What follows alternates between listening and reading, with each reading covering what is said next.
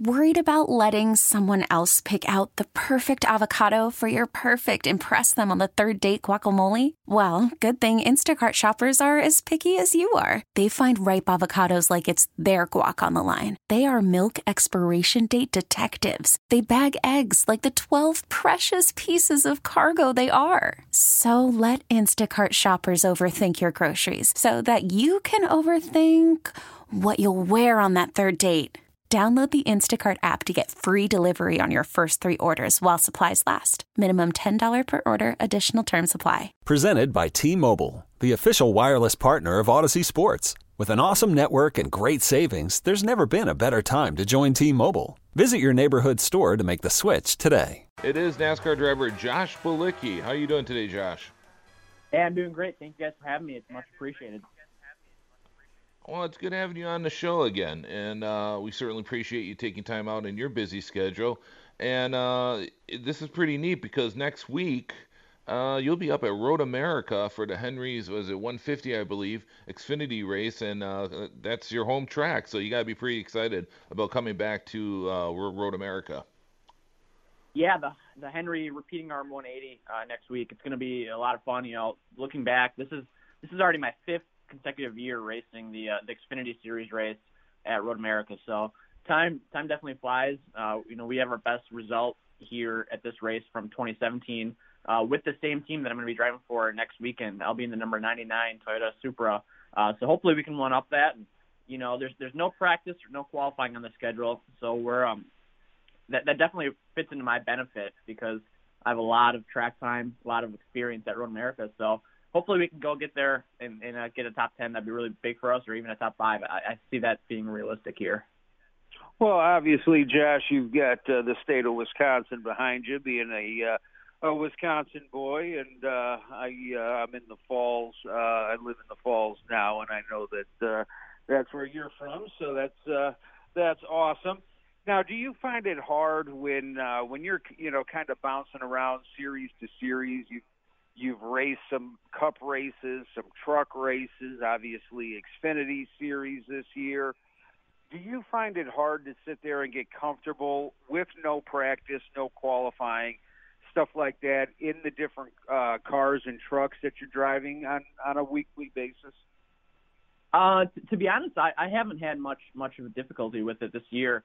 And I think part of that is because I bounced around so much. And even in my past career, which was basically driver coaching in the sports car world, you just kind of have to get in a car and know the limits right off the bat and get comfortable and just kind of go at 95 to 100%. So it's kind of what we're doing right now with no practice or qualifying. We just kind of get in the car.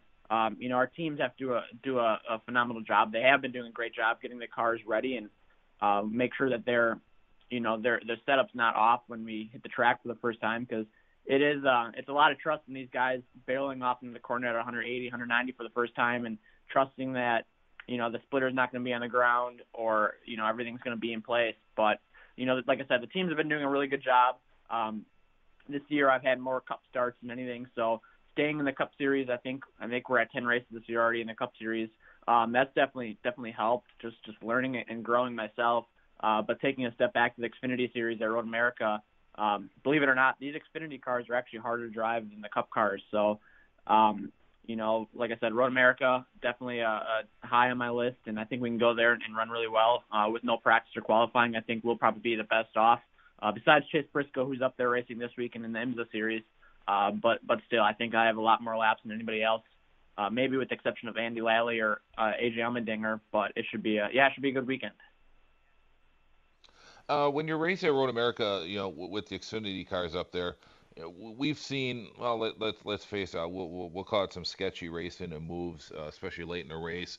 Is there a way that if let's say you're in position, you're coming into turn 5, or especially into turn 14, is there a way that you see a guy in your rearview mirror and he's getting real antsy? Is there a way that you can protect yourself? Is there any type of strategy you can do to kind of help that? I think the only real thing you can do is probably give up the position. But, if you're racing for the lead or for a top 10 or top 5, for that matter, you obviously don't want to give up that position. So you just kind of have to brace for impact for the most part. We ran at the Indianapolis Motor Speedway at the road course for the first time ever on July 4th. and we had a really fast car. We were 8th in practice. We were running in the top 10 during the second stage, and it was coming down to the end of the second stage. Everybody wanted stage points. We were in 7th, and we just got used up. I mean, people use the bumper, and it's one tough thing about being a small team. On these road courses, we can run up front with the big teams, but the big teams and all those drivers aren't used to the little teams and little guys like myself running up there, so they'll just use a bumper and move us out of the way, and, that definitely hurts us. And at Indy, it really hurt us because we had a lot of damage to the car, and we weren't nearly as fast at the end of the race like we were in the beginning of the race. So it's something where, on my end, I just need to brace for impact more and maybe return the favor too. People need to know that there's drivers like myself, like I said, Andy Lally, AJ Allmendinger, who aren't in the series full time, but they can race up front with these guys. And hopefully that doesn't happen to us at Road America. It did last year. We were running top 10 with a couple laps to go, and we got moved out of the way. So it's just something that you see in this form of racing a lot.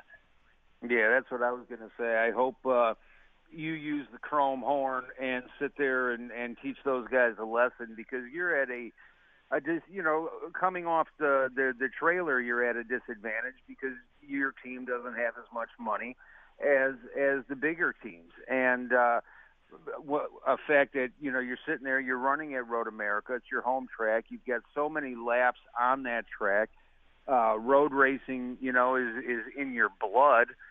So the fact that they would sit there and think that they can move you out of the way because, we're not used to seeing this car up front, drives me nuts. And obviously, if it was on just a typical oval, and you sit there and get into a habit of moving the more well-funded teams out of the way, it's going to hurt your reputation as a driver. But when you're on your home track on road courses that you're used to dominating and to running exceptionally well at, I'm cheering for you and your chrome horn. I'll tell you that. Well, I appreciate that. You're definitely not the first one to tell me.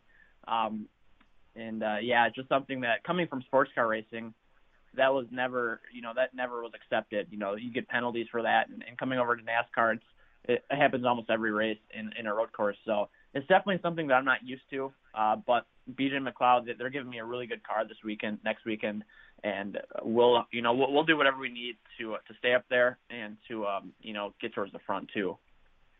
Yeah, fantastic. Sorry, Steve, I'm going to ask one more question here. What would be your ideal trophy that, if you could win one race, and whether it's the Indy 500, whether it's a race at Road America, the Daytona 500, what would be your dream trophy to have in your trophy case when all is said and done? That's a really tough one. Obviously the Indy 500 and Daytona 500 are two of the biggest races, arguably in the world, for sure in the country. The 24 Hours of Le Mans has always been on my bucket list over in France. I would probably have to say the 24 Hours of Le Mans, because that's a total team effort. My background is sports car racing, and I still love sports car racing. And one day I hope I'm able to go over there. Obviously, I think it would be really cool to win the Daytona 500. The Indy 500, I think, is a little bit out of reach for me. I'm not saying it's completely off limits. If I had the chance to go run an Indy car like you see Jimmy Johnson did last week, I think that would be really, really cool. But just in my position right now, I can't be bouncing around too much between, open wheel or sports cars and NASCARs. I'm pretty committed to NASCAR right now.